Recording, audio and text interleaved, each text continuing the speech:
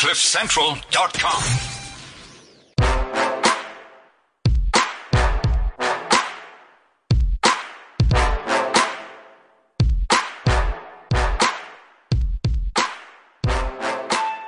Welcome to the Renegade Report. I'm Jonathan. And Ramon is present. How are you, Jonathan? Sounding a bit gruff there. Yeah, I know, had a long weekend. It's if you're hearing this, we're recording on the first day after Easter. I was wondering, is that not Shelley Garland's voice? That Oh my God, I'm not Shelley Garland. Neither am I. How many times must I tell people? But you know, they just can't let it go. They cannot let some random white male have his privacy somewhere.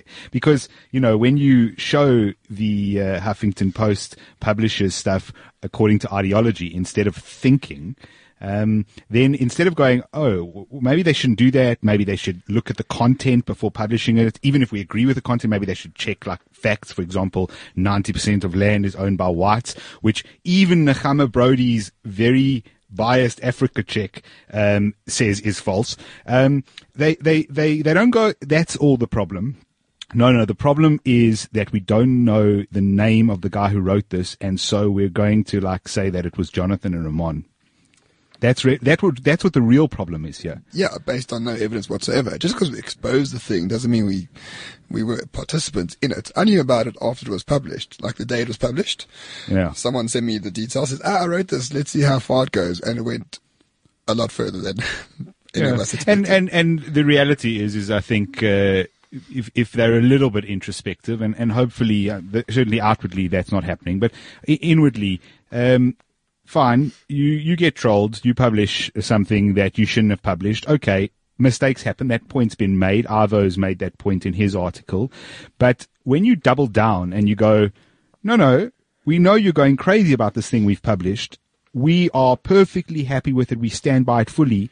And that was when someone else had already started questioning the validity of the author. Right. And then especially if you label all criticisms of the piece as just being from the alt-right and people not understanding standard feminist theory. Now, I don't know about you, Jonathan. I've read standard feminist theory. I haven't seen one paper that argued against white men voting. No, it's not pretty standard feminist theory. Well, because it would be laughed out of the classroom, I suppose. As HuffPost should have done when they received this, but they didn't laugh. They published it. Anyway, that's behind us now.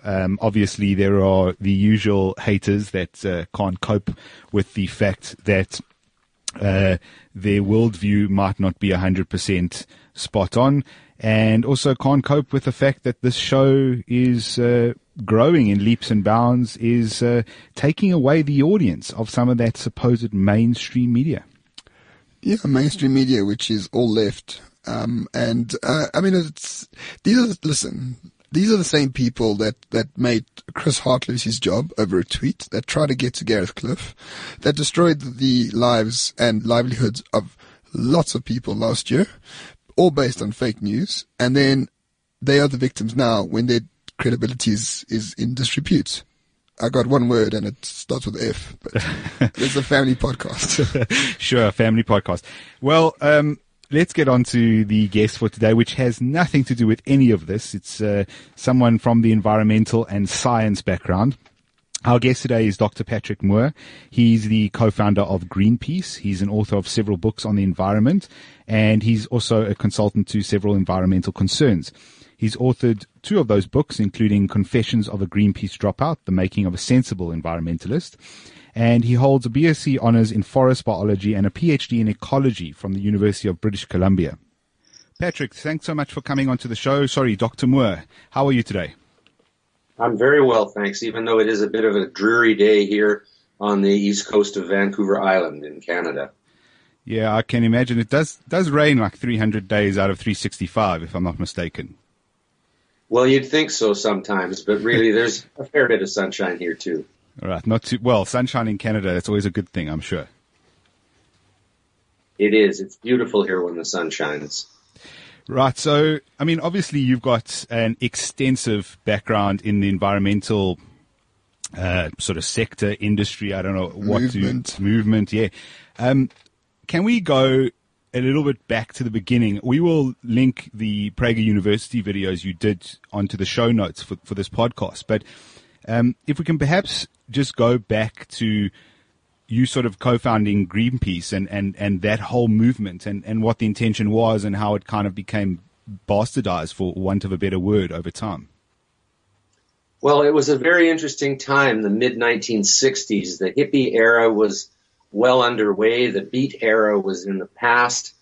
And it was the height of the Cold War and the height of the Vietnam War and the threat of all-out nuclear war and the emerging consciousness of the environment. So this was a new thing. I mean, war had been around forever, and peace was a big movement going way back.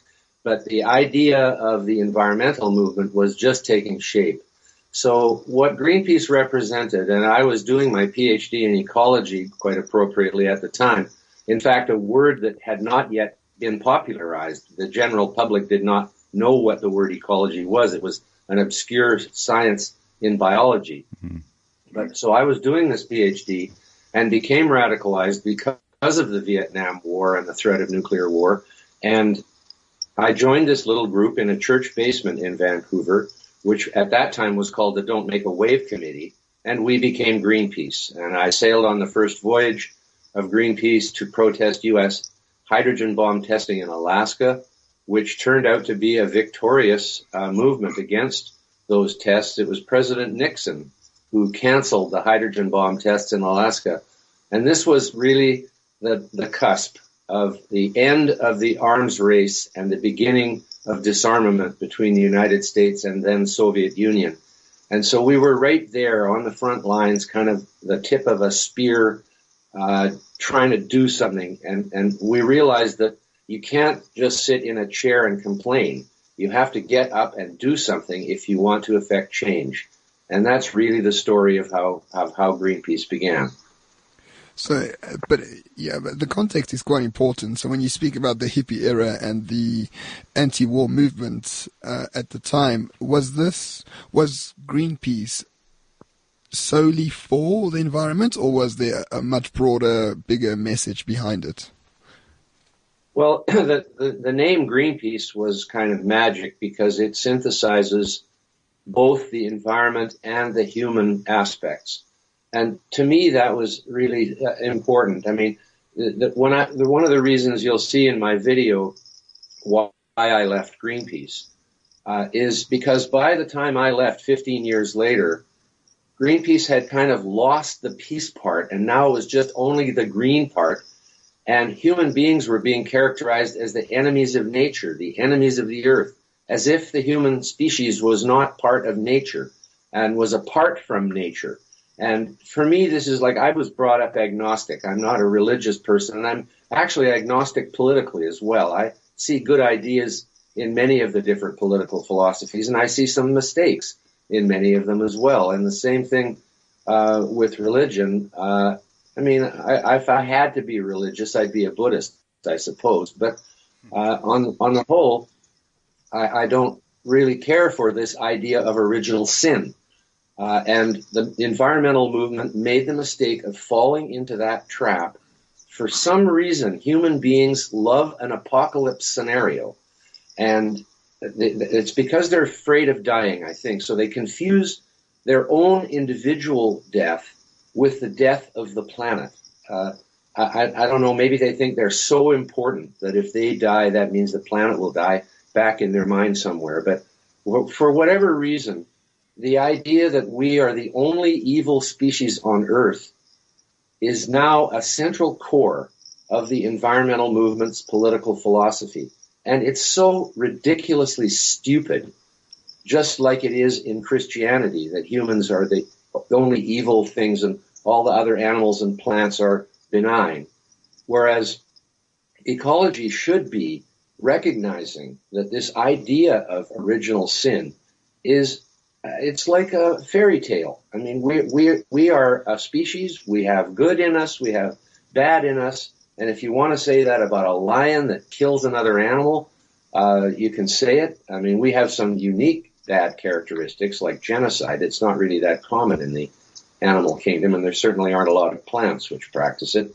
So we have to recognize that we are different from the other species, and you could use the word unique to describe our intellectual capacity, which is unprecedented. So in a way, we are something completely new and different. But just to say that we're the evil species and the enemy of nature is like I just think it's a form of self-loathing that I just am not going there.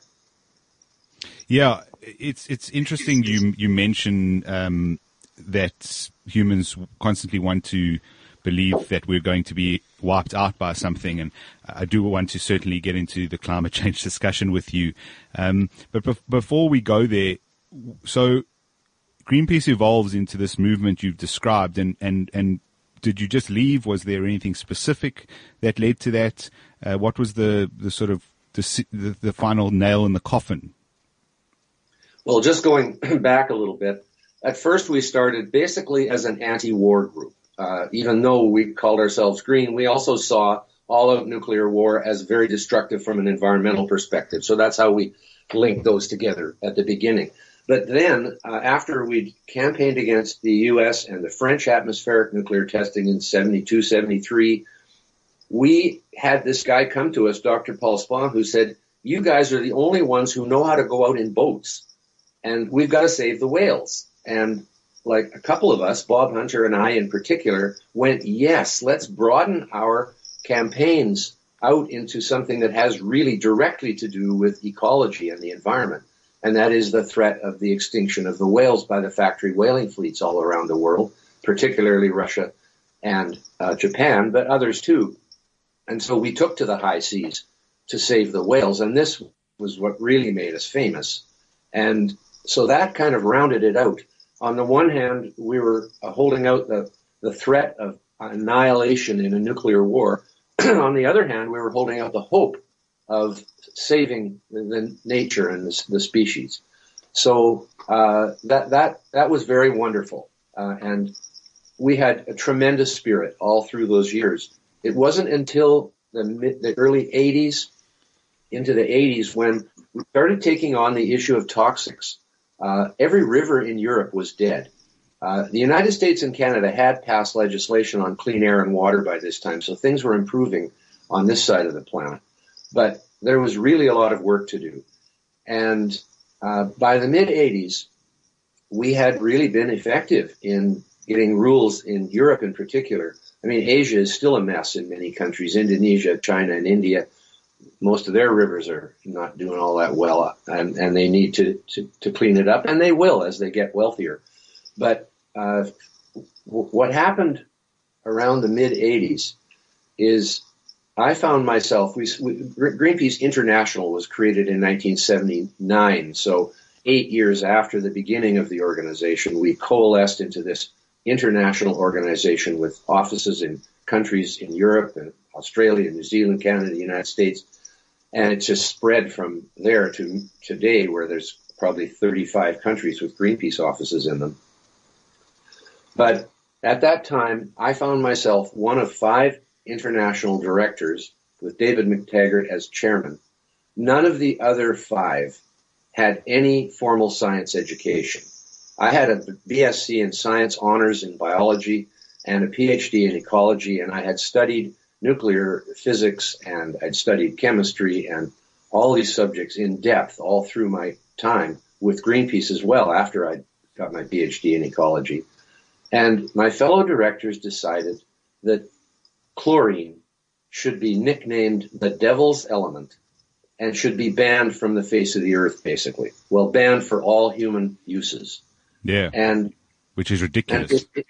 Well, it's ridiculous, but you have to remember that DDT, dioxins, and one other bad one, I can't remember, PCBs. Yeah, those are all chlorinated hydrocarbons, and they all had very good uses. And of course, DDT was so negatively vilified that about 30 to 50 million people died of malaria unnecessarily because there was a broadcast ban on DDT almost worldwide, and they confused the agricultural with the medical use of DDT. The agricultural use was as an insecticide over huge areas of farmland, it wasn't such a bad idea to stop doing that and to find more specific chemicals to deal with insect pests.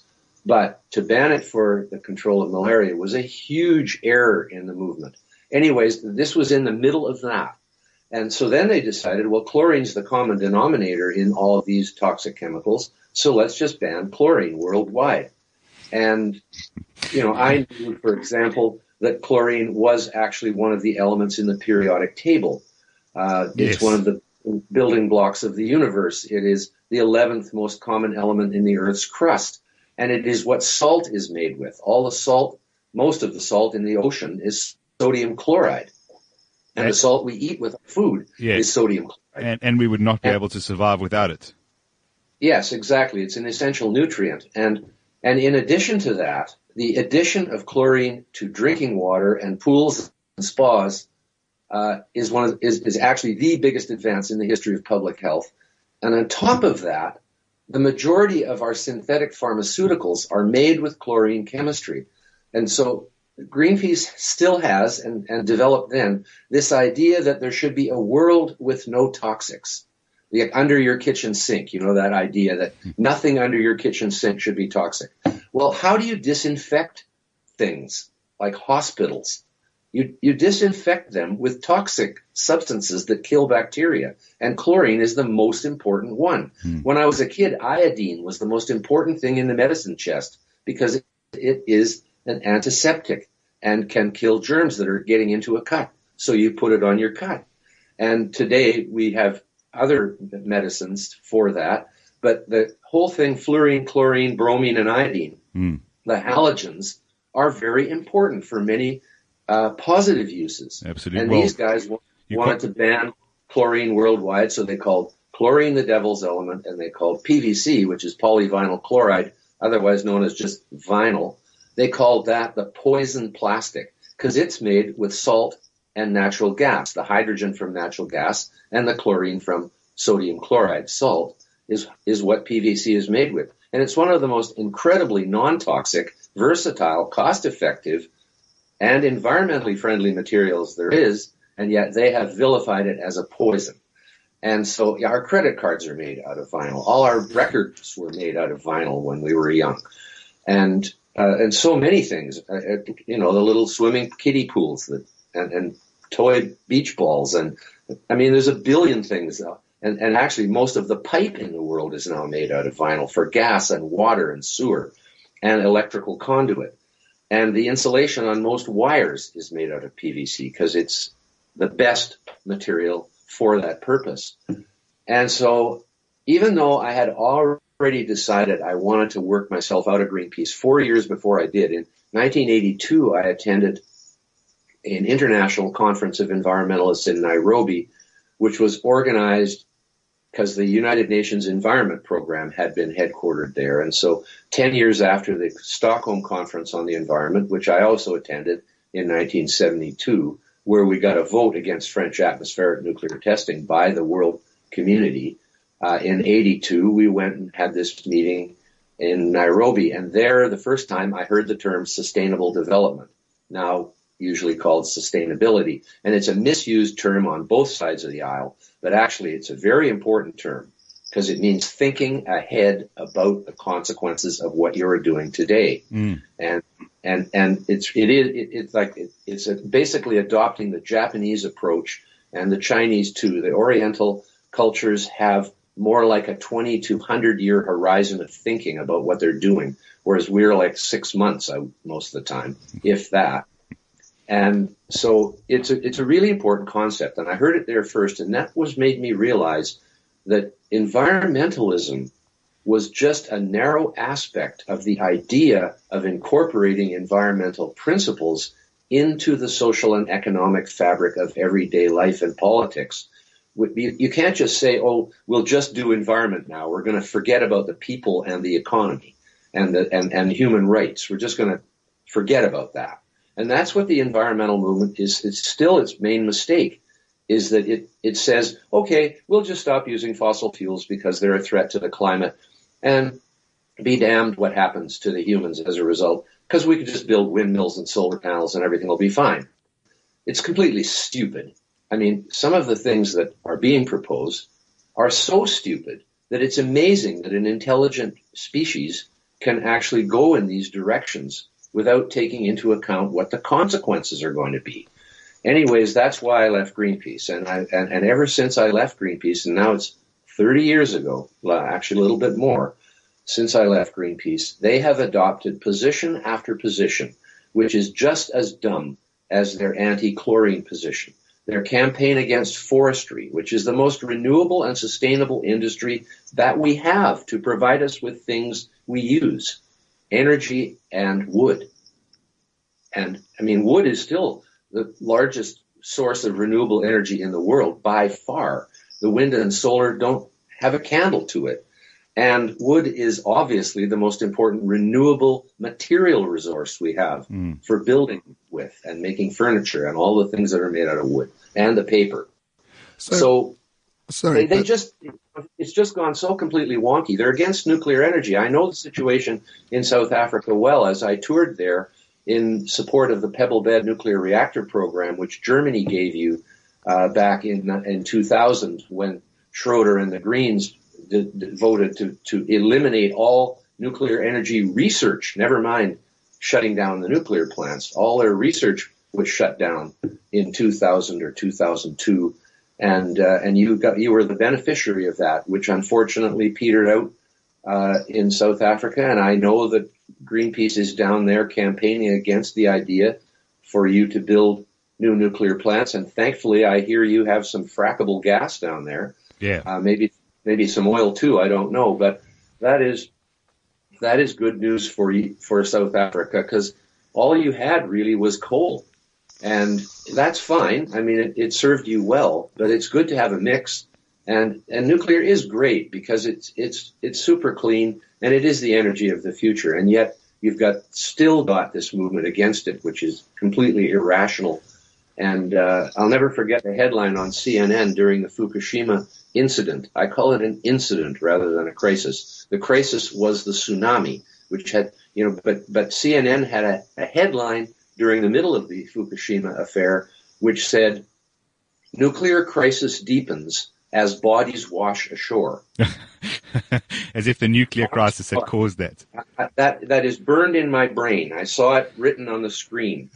And I realized, I think they're conflating things here. They're trying to make it seem as though the Fukushima caused the tsunami. And it was the other way around. So, Patrick, sorry, if I may, let's talk about I'm a blabber, I know. So. Oh, no, please. We're enjoying it. Yeah, we quite enjoy it. I mean, unfortunately, in South Africa, nuclear is not that easy an option because it's part of a massive corruption scheme. Yeah, it's politicized for political gain more than actually giving energy. We are in favor of nuclear as a concept and in principle, but the nuclear deal that we signed with Russia, that we haven't signed but have signed, no one really knows. It's a corrupt deal to enrich a very small sector of the political class, I'm afraid to say. But nevertheless, let's talk about the green movement in general these days. To me, there's almost a sense of primitivism about it.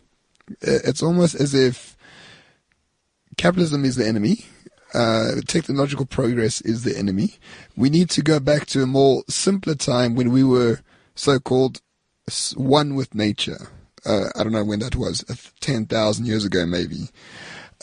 Is that the sense? What sense do you get from the current environmental movement? Well, yes, there is this fairy tale, and it's sort of like going back to the Garden of Eden, I suppose, in Christian lore. They forget that it was only 100 years ago when the average age of a human being was 35. And you had to live with your animals. You put the animals on the main floor and you slept above so that the warmth from the animals would help heat your hovel. At least in the colder climates. In the warmer climates where humans evolved, people, in all this climate change discussion, people don't realize that we are actually a tropical species. Humans could not live in South Africa if it were not for fire, shelter, and clothing. And so humans basically evolved at the equator, where it is always warm, and it never even gets close to freezing. Because if a human being in the shade dies of hypothermia at 20 Celsius, our insides are 36. Yeah. And we are, unless we have clothing and fire and shelter, we would be confined to a narrow band of the deep tropics. And yet they're afraid, like people think Canada is getting too hot. And the Arctic is melting, right? Oh, let the bloody Arctic melt. It used to be covered in forests not that long ago in geological time. The whole of Canada's Arctic islands were subtropical forests with giant camels roaming around in them. And that's not a bad thing. It isn't necessary to have a climate which presents a terrible hardship of 6 months of frozen snow and ice on the ground. That is not necessarily a good thing. And people think that they say we'll never adjust. We could never adapt to a warmer climate. I mean, why do people fly south in the winter from all of the northern climates? And when they have a chance to get away from their job. Yeah, well, Cape Town is full of Germans. Yeah, exactly. And there's a good reason for that, because you have such a nice benign climate compared to Germany. And there's nicer climates like the highlands all through the tropics, the highlands, what you call the cities of eternal spring, like Quito in South America. And, you know, if you're in the tropics and you're at 5,000 foot altitude, you basically have a beautiful, benign 75 degree Fahrenheit, 23, 24, 25 degrees Celsius climate the whole year round. And comfortable humidity. Exactly. And people like that, because it suits them. It's suitable for our biology to be in that climate. And I was just up on Baffin Island, at Iqaluit, in Canada, where just the other day it was minus 23 Celsius in the morning there. And it's already springtime. But they're not going to see spring weather until June, and then it will freeze over again in September. And I guess if some people get to be familiar with that. They have to wear heavy clothing every day, except for a few days in the summer, which is about a month long. And yet the people are afraid of the climate changing. And as you know, this year, actually, we've had one of the coldest winters in recent history in Canada since the 60s, when there were, when I was a child, we had much colder winters than we've had through the 80s, 90s, and into the 2000s. But this year, there was a cold winter all across North America, and I understand Europe was pretty cold too. And we're going into a grand solar minimum. And many people who are actually studying the science of these things rather than the propaganda are quite certain that we are going into a cooling period in the next 20 to 60 years, over the next 20 to 60 years, but that it's beginning now because the sunspots have dried up. And we know about the solar minimums that occurred in the past, which were associated with what's called little ice ages. They weren't ice ages, but they were colder times when the snow lasted for longer in the winter and the summers weren't as warm. So we'll see. But one thing I know is I can't even predict who's going to win a horse race, never mind what the climate's going to do in 20 years. Yeah. And can you go into that a bit more in terms of, because I think people understand what they're told in terms of the climate and in terms of Earth. They understand Earth as these are the continents, this is where the oceans are, these are the islands that are above sea level or just, these are the polar ice caps, these are very important. And this NASA picture from the 70s is, and the one from 2010, these juxtaposed next to each other should terrify you. Can you give us some background in terms of the history of the Earth and all of these sort of warm, cold, and periods, because, we sort of, 13 billion years since the Earth came about. And obviously we haven't been here for that long, but we've been here for a decent period of time as well. Through all of those 13 billion years and the few 100,000 that humans, Neanderthals, and our ancestors came about, there's been a number of different sort of terraformer on the Earth, climate informing that, where the oceans have been, where the land has been, etc. Yes, well, the universe is expected to be somewhere between 14 and 16 billion years old from when the Big Bang is supposed to have happened. I'm within That's 10%. all rather real theoretical. But the Earth itself is 4.6 billion years old. Our sun is a young star compared to the age of the universe. It formed, and I still think most of this is a mystery, but we do know that it formed at that time. And then the planets coalesced around it. And some of them are made of rocks like ours, and some of them are made of gas, like the gas planets of Jupiter, Saturn, Uranus, and Neptune. But the climate has never stopped changing on Earth. Sometimes it changes more rapidly than other times, but it never stops changing. And you have to look at it as like 4.5 billion years is a long time. Let's just come forward a billion years. That is about when life began, 3.5 billion years ago.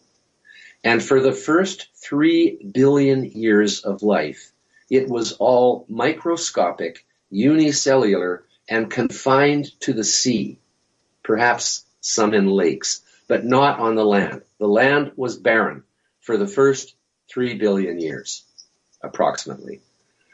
Then life came on the land about 500 million years ago.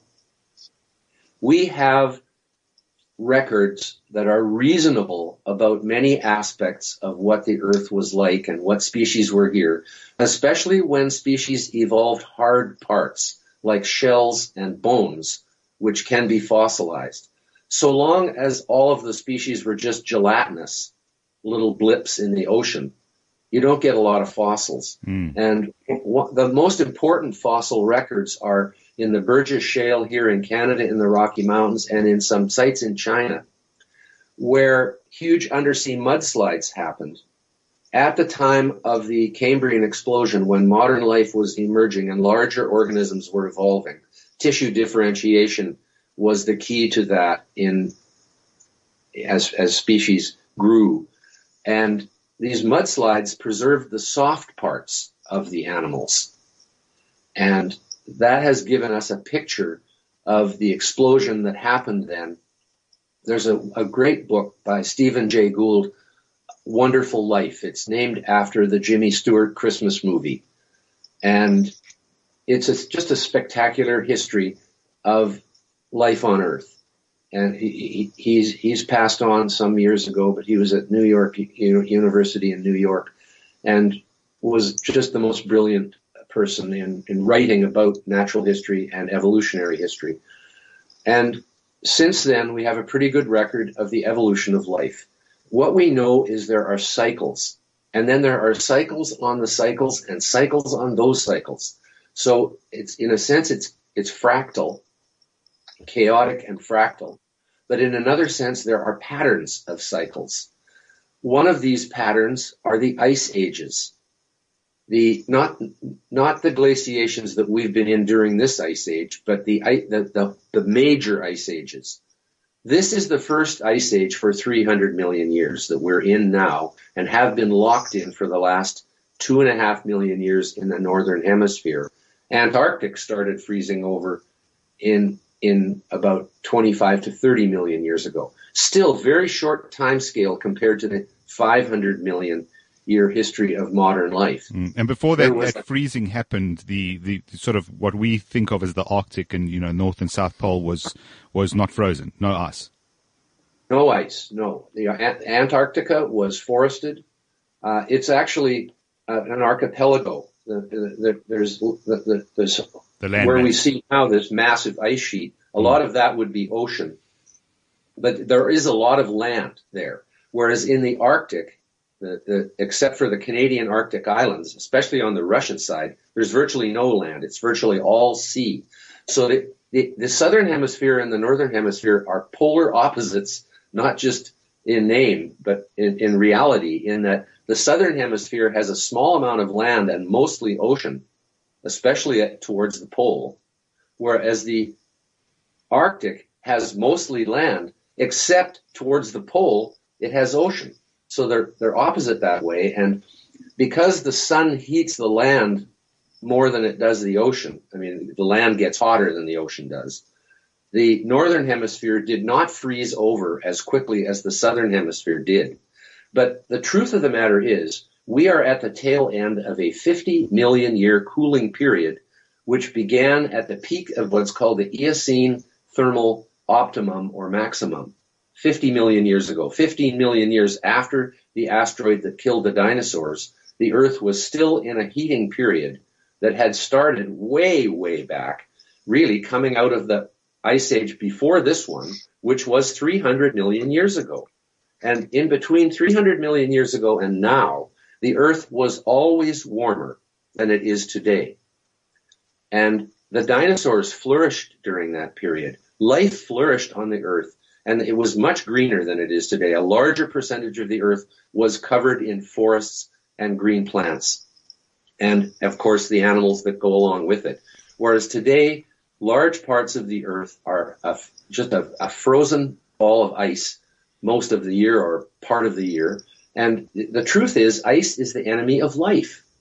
If you go from the tropics, you start in the tropics and move towards the pole, say you guys are actually in the southern hemisphere. That's so cool. But in either hemisphere, the closer you get to the pole, the less species there are. Why? Ice. So same thing. Yeah. I say to people, the United States has 350 million people in it. Canada has 35 million, 10% the population of the United States, even though Canada is larger geographically. Why is there so few people in Canada? Only one word, cold. That is why. Oh, not a hatred of maple syrup. Pardon? Not a hatred of maple syrup. We could make maple syrup on the Arctic islands if they were covered in maple trees. But it's true. There are trade-offs here, and we don't want the world climate to change overnight into something completely different than it is now, or species would have trouble figuring out how to move that fast. But when you think about it, one of the cycles that has occurred is within this ice age of 2.5 million years, there have been at least 25 glacial periods, like the one we just came out of. And when I say just, I mean 12,000 years ago. That was the reason that agriculture could begin on the Earth, because the human species has lived through this ice age. We have survived through it because we have fire, and we've even survived through it in cold climates. Yeah. Colder than today. So Patrick, right. I mean, we don't know the science behind the history of the ice ages and the cooling and warming periods, but we do know that they exist to a large degree. So in the present day, you have the, the hypothesis that carbon causes global warming, and you have intergovernmental agencies like the UN, the IPCC, saying this is actually the case. So what is your view on carbon? Because there's a big difference between climate change and pollution. Somehow, if you are a climate change skeptic, you like pollution. Those are two separate things entirely. But nevertheless, what is your view on carbon as the cause of warming? Well, first, for some reason, we have shorthanded carbon dioxide into carbon. Carbon is actually a black substance called soot. It's also what graphite is, pure carbon. The lead in your pencil is pure carbon. And diamonds, which you know about in South Africa, are also pure carbon. Carbon as an element exists in these three main states, which are very different from each other. It has to do with the way they are their crystalline structure. as how each carbon atom is connected to the other one. But carbon dioxide is a different kettle of fish. It would be like calling water hydrogen, right? It's actually hydrogen dioxide. That's a good analogy. Right? You're not going to call water hydrogen, or you're not going to call water oxygen. It's hydrogen dioxide. It's dihydrogen oxide. Yeah, and just to interject, it's important to note that all human beings, as well as anything living, is a carbon-based life form. Precisely. So this is the great irony. It's bigger than an irony, but that's the best word in the English language to describe it, I believe. Is that on the one hand, carbon dioxide is the basis of all life on Earth, because that's where the carbon comes from that the plants make themselves out of. So the two most important molecules for life are carbon dioxide and water. If you take carbon dioxide and water plus photosynthesis and a bunch of enzymes, you get sugar, glucose, fructose, sucrose. Those sugars are the basis of the energy for all life on Earth, including our own, because we basically survive by eating the plants or the animals that have eaten the plants. Yeah. So that is clear. Carbon dioxide is the basis of all life on Earth, and without it, actually below a certain level of it, life would die or would not have been possible in the first place. The carbon dioxide that is dissolved in the sea also came from the air. How did carbon dioxide get in the air? Through early volcanic eruptions when the Earth was much hotter than it is today, and carbon and oxygen combined in order to make carbon dioxide, which is a gas like oxygen. But there was no oxygen in the atmosphere of the early world. It came from within the inside of the Earth as carbon dioxide. So all the oxygen in the early world was attached to something else. The only reason there is any oxygen in the atmosphere today is because plants learned how to separate the carbon and the oxygen, turn the carbon into sugar, and put the oxygen in the air. That made it possible for oxygen-breathing species to exist instead of just carbon dioxide-breathing species. And actually, all the higher plants also use oxygen as well as carbon dioxide. It's just that they make more oxygen than they use. They make more oxygen than they use. Whereas they use more carbon dioxide. They don't make a lot of carbon dioxide either. They use more carbon dioxide than they use, than they emit. And so what you have is a situation where it's proven that CO2 is the most important substance for the production of life. And it's proven that we are at one of the lowest levels of CO2 in the history of life. See, we're at the tail end of not only a 50 million year cooling period, but a 150 million year CO2 decline from 2,500 ppm to 150 million years ago to before we came along as low as 180 during the peak of the last glaciation and the 2 or 3 glaciations before it. We know from the Antarctic ice cores, which go back 800,000 years. In other words, they go back 8 glaciations. We know that CO2 dropped down to as low as 180 parts per million, just 30 parts per million above the threshold for plant survival. We know that plants were stunted during that period worldwide. We also know that as the ice melted coming out of the last glaciation between 20 and 10,000 years ago, that CO2 went back up to 260 and eventually 280 ppm before industrialization. Why did CO2 go down during the cold periods and up during the warm periods? Because the seas hold most of the CO2. There's about 45 times as much CO2 in the oceans as there is in the atmosphere today. Yeah, and Henry's when law, if I'm the sea not warms, mistaken. it gives off gas. Just like the analogy I use is you take a glass of cold water out of the fridge and put it on the counter. As it warms up, all those little bubbles that form in the water are outgassing, because warm water doesn't hold as much gas as cold water. So cold water holds more CO2 than warm water does, so that when the seas warm, as the climate warms, the seas warm and give off CO2. When the climate cools, the sea absorbs more CO2. So it's kind of breathing in and out during these glacial periods, which are 100,000 years in duration. Yeah. Okay, but we've got the International Panel on Climate Change, the UN. We've got meetings happening in Paris with large, countries signing agreements, and it being hailed as some great achievement. And at the same time, campaigns, carbon taxes on individuals and citizens of various countries.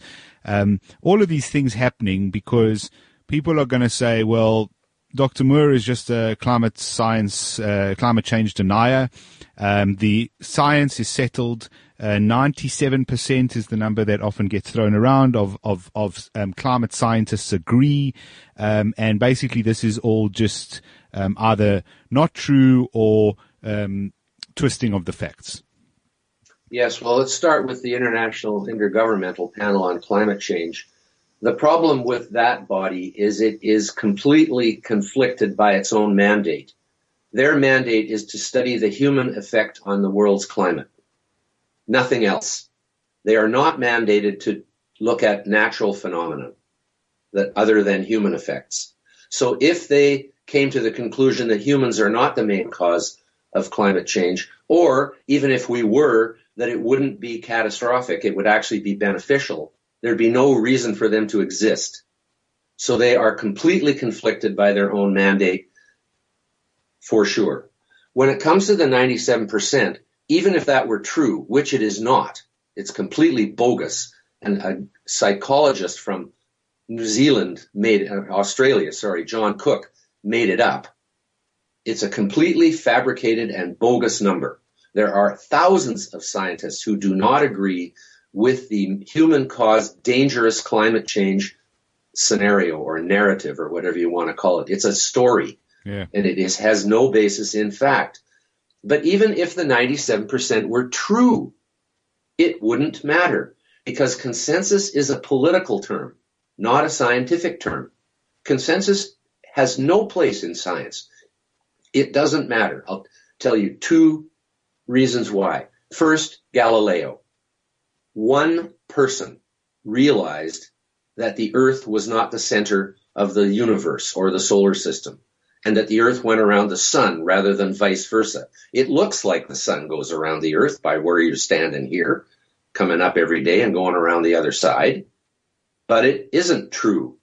And he was put under house arrest for the rest of his life for believing in that, even though he was only one person. Now I'll talk about Einstein. I could talk about every other individual who made the big breakthroughs in the history of science. Einstein, when he published his theory of relativity, 100 scientists authored a treatise against him, saying that he was wrong in his theory of relativity, which has since been proven correct by many experiments, bending light by gravity, for example. When Einstein heard that these 100 scientists had published this treatise, he said, "Oh, why 100? It would only require one to prove me wrong." And this is why the 97% is BS, because even if it were true, it wouldn't matter. So what we have here is a war of ideas, and you call it the Paris Agreement. What they agreed to do was nothing. They didn't agree to do anything. They committed to being non-committal. And not only that, they gave India and China a free pass till 2030 to do whatever they want, along with the rest of the developing countries, as they're called. I mean, China China in particular is a developed country now. It's not a developing country. India is still got 300 million people with no electricity. And you can understand why they want to build some plants to give electricity to people, because it's one of the most essential elements of modern life. But of course, we want to go back to the caves or something. You know, that's what I said at one point when people started campaigning against fossil fuels. Said not only do we have to go back into the caves, but we can't even have a fire to cook our food and stay warm anymore. You know, it's like that silly. But the Paris Agreement is dead anyways. It's dead on arrival. The G7 finance ministers failed to recognize it in their latest communique. The G20 failed to recognize it in their communique. It is over, finished. Nothing is going to happen except they're going to meet again. And I bet the meeting this year will be a lot smaller than the one last year. So there's no, you know, and when it comes to the carbon taxes, they don't prove anything. They just prove that it's politics and that it's a money grab, as if there aren't taxes on fossil fuels already. Especially in the industrialized countries. Patrick, let's talk about the ideology of these sorts of people. So we had a guest on a few weeks ago called James Dillingpole. He wrote a great book called Watermelons, and he says the green movement are just socialists in green clothing, essentially. They want more government power, more centralized power, hate capitalism. Hate trade, of course. Do you think there's an underlying socialist ideology to the green movement, or is it just a case, or it could be both, of course, but it could be just a case of hippies needing something to do? No, it's more serious than hippies needing something to do. In fact, I characterize it as Greenpeace having been hijacked by the far left. At the time I was in there and when I was leaving. Politicos took over the green movement, including Greenpeace and the others.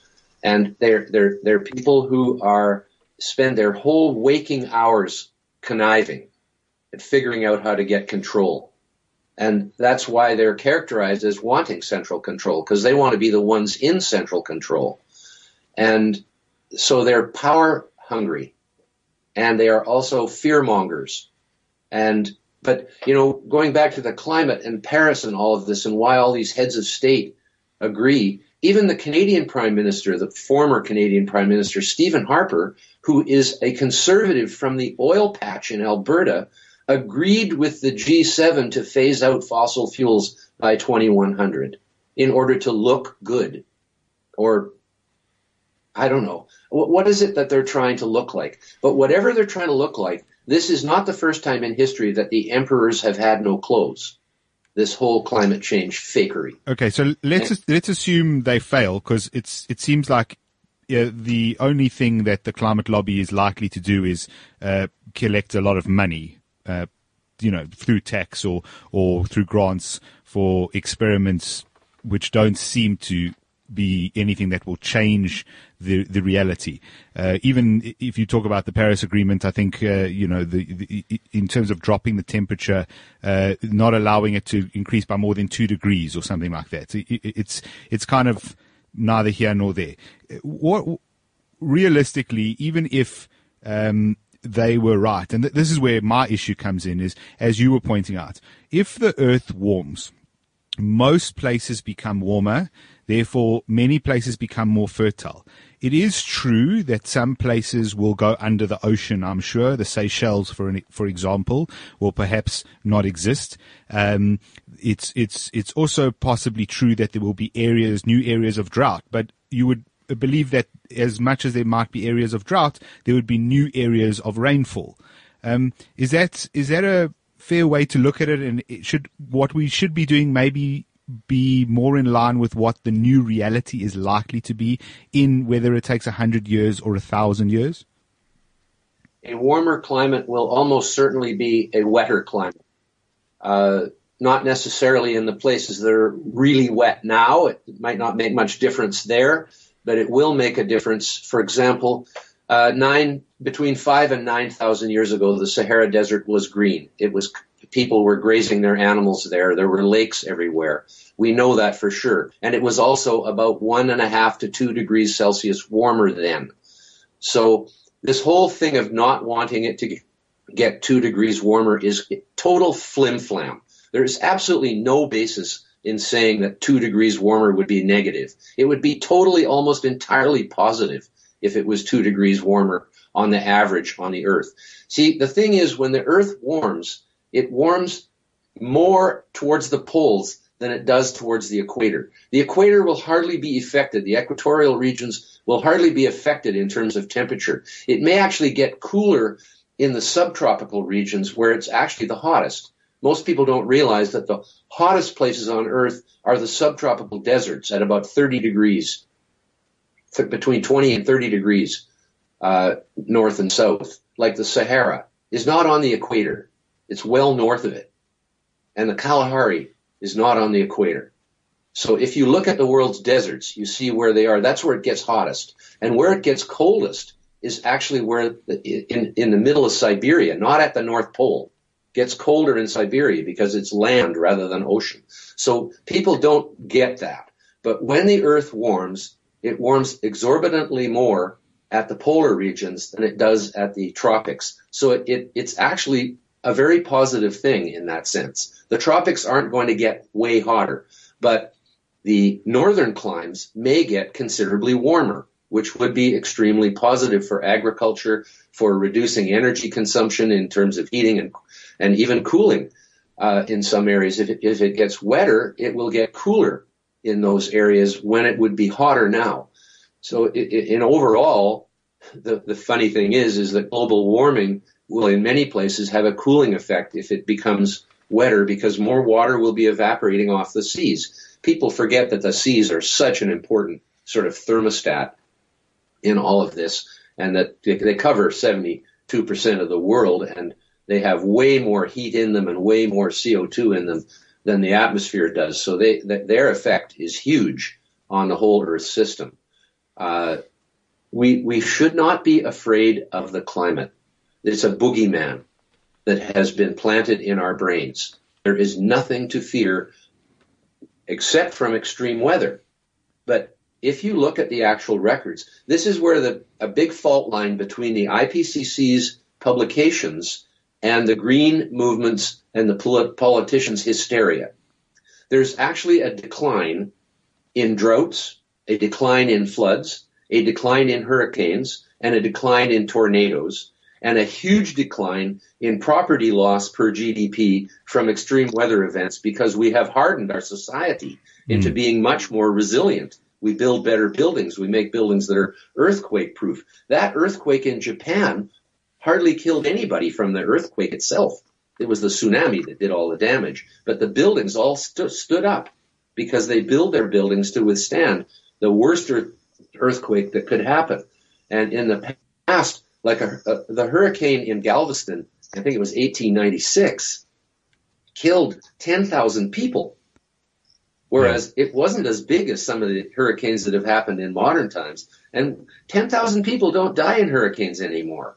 So, except in the Philippines, which is still in like third world conditions for many people. So as we modernize and build better infrastructure, there will be less and less damage from extreme weather events. At the same time, it is very clear, Roger Pilkey Jr. is a guy to go to on this. He studies the pattern of extreme weather events, for the last 100 years. And it's very clear that they are going down as a result. We don't know why. It may be as a result of the warming. It may be for some other reason. But it actually makes sense that hurricanes would go down during warming because the poles warm more than the equator, and hurricanes are caused by the difference in temperature between the northern and southern regions in the northern hemisphere, opposite in the south. And in a warming world, that difference will become smaller rather than larger. Well, I think a lot of people assume that the severe weather issues are a bigger problem because they just see it on the news more, and they forget that news hasn't been 24 hours forever, and there haven't been reporters in every corner of the world and smartphones. So, there may have been many hurricanes or cyclones in the Philippines 50 years ago, but if you were living in the middle of the United States, you probably never hear about it. Whereas today, it may be headline news. We've done quite a bit on the climate. Thanks so much for talking about it so in depth. I just wanted to quickly, we don't have too much time left, but I wanted to quickly discuss two issues briefly. The one is fracking, which is very controversial in South Africa. So we've had an energy expert on the show. You mentioned our energy concerns in South Africa. As it happens, unfortunately, due to negative growth and our economy and economic problems, we're actually producing more electricity than we need right now. So we had a problem at a point where our economy was growing and we couldn't produce enough. We've just invested in two giant coal power plants, one of which is partially online, the other one of which will come online in the next 5 to 10 years, depending on how long they take to build it. However, obviously there's the nuclear deal which may go ahead. That's very politicized and looks like it's very corrupt. If it happens, obviously we'll end up with a nuclear power plant of sorts, which will give us even more power, which we may not need. But the prevailing opinion at the moment amongst all the experts here seems to be that the best way to get power in South Africa would be through gas, and specifically through fracking. And there's been obviously a lot of argument on either side. I'm not sure if you know Ivo Vegter. We've had him on the show. He's quite a proponent for fracking. What are your thoughts on that? Because that's been done quite extensively, certainly in the States. Yes, the point of fracking is it's not even slightly controversial. It's a perfectly suitable technology used to get the mother lode of gas and oil out of the shale. That's where it was made. The conventional gas and oil that we have traditionally mined is stuff that has escaped from its original formation and moved upwards, often then blocked by an impervious layer of clay. And so it's been not so deep. These shale deposits, of course, are 1 kilometer or 2 or even more down because they are ancient marine deposits, and the shale itself is mostly calcium carbonate, which is the shells of tiny phytoplankton and zooplankton that sank to the bottom. But the organic part of that dead plankton is what the oil and gas is made from. It was inside these little shells. And this is hundreds of millions worth of formation. Fracking is simply a way of fracturing these shale deposits so that the gas and oil comes out. And there's nothing controversial about it. It's the same thing I say about GMOs, genetically modified organisms. Which is the other thing I wanted to ask you about. So we can put them together. That's perfect. At least with nuclear energy, there is radiation to be concerned with. It's an issue, no doubt about it. It's totally overblown. In Fukushima, for example, no one was even injured by radiation, never mind killed, at Fukushima. And the Radiation Effects Research Foundation, which is the peak body in the world on the relationship between radiation and impact on humans, says there will be no discernible health effect from Fukushima in the population. Yet 1,600 people died because of the evacuation, especially the intensive care ward that was moved into a gymnasium where there was no intensive care. And so even the UN recognized, World Health Organization recognized these evacuations actually caused more death than if they'd left the people where they were. But at least there is radiation to be worried about with nuclear energy. With fracking in particular and GMOs in particular, there is no thing to worry about. There's nothing. It's a completely fabricated, made-up story like climate change. Although with climate change, of course, there is climate change. It's just that we don't understand it as well as we would like to. But we know for certain that CO2 is not the enemy of life. It is the foundation of life.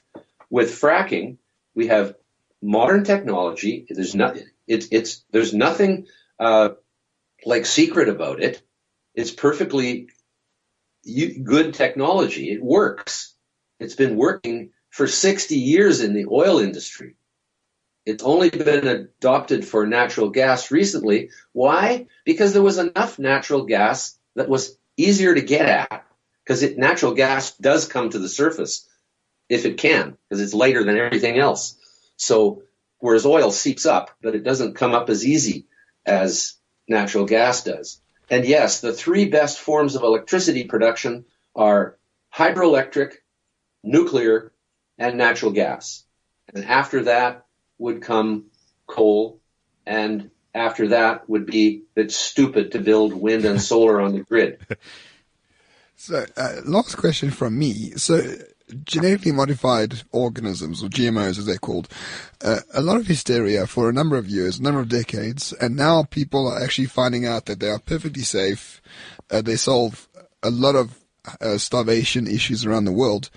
Do you think that will happen to the climate change hysteria we're having at the moment? So maybe in 10 or 20 years' time, people will actually say, okay, yeah, CO2 is actually the bringer of life as opposed to the causing death. Yes, it's very clear now that the greening of the earth, or what's also called global greening, is well underway. Even NASA, which is heavily invested in the climate hysteria, recognizes this. And then they try to say, well, maybe it's not so good if the earth gets greener, or maybe it's not so good if the agricultural yields go up by 20% as a result of the increased CO2.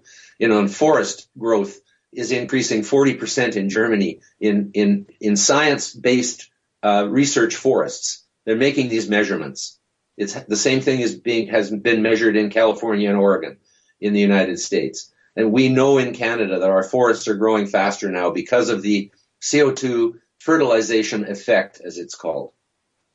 We also know, and people are learning, that almost all greenhouse growers use additional CO2. They pump CO2 into the greenhouses to get 20 to 50 to even 80% additional growth.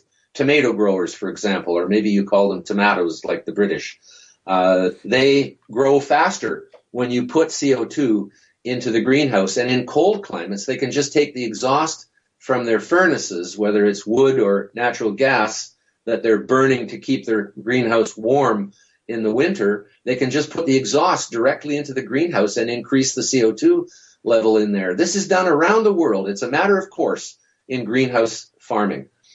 Whereas you can't do this out in the open because the CO2 just disperses. But the fact of the matter is, the 40% increase in atmospheric CO2, which we are largely responsible for, has actually resulted in bringing a balance back to the carbon cycle.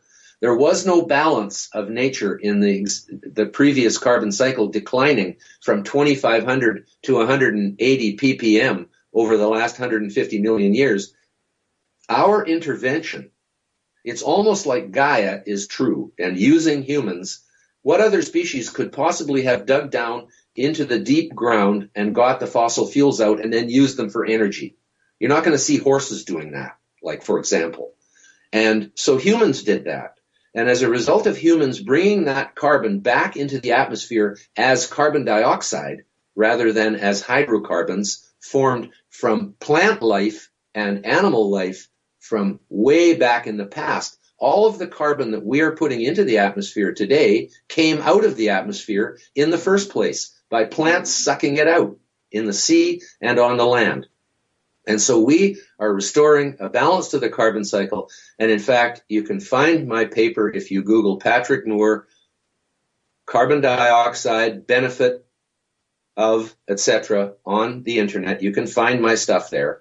And in that article, I explore the beneficial impact of human CO2 emissions on the survival of life on Earth.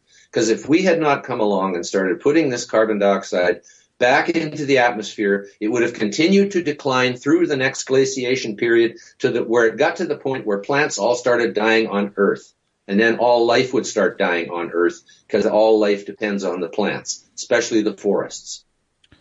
Well, on that note, Dr. Moore, thank you very much for coming on the show.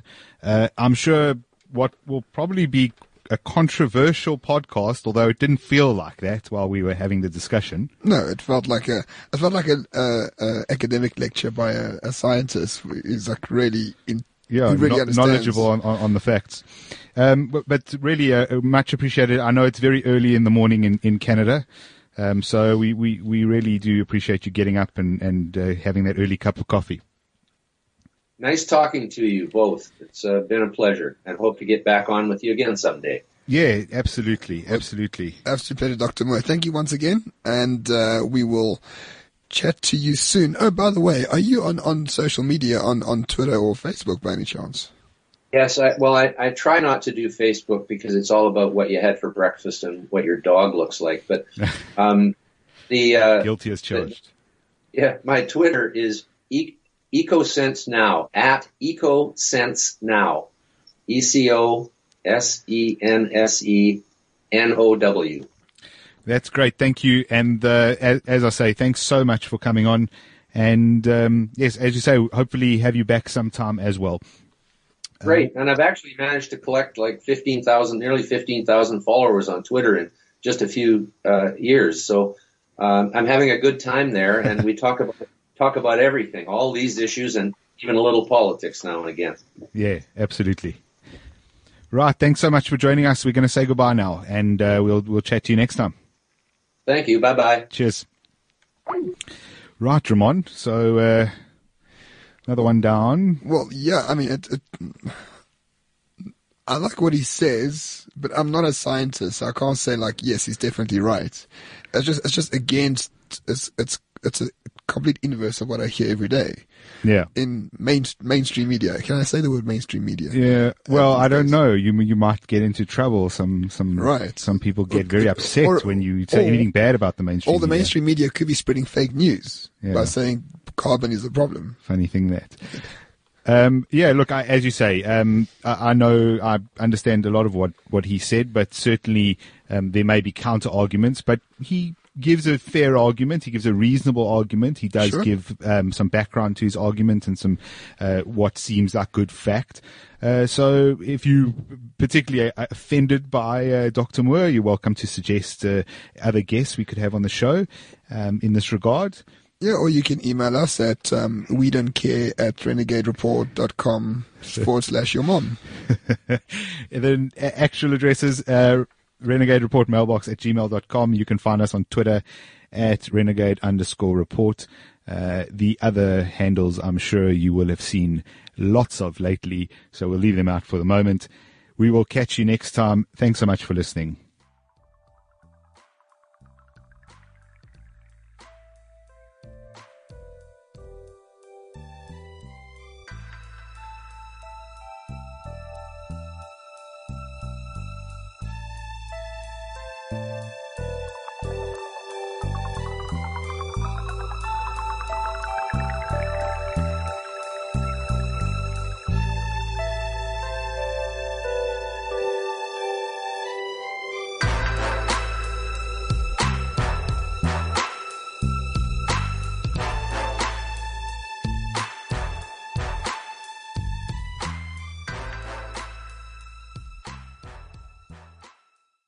CliffCentral.com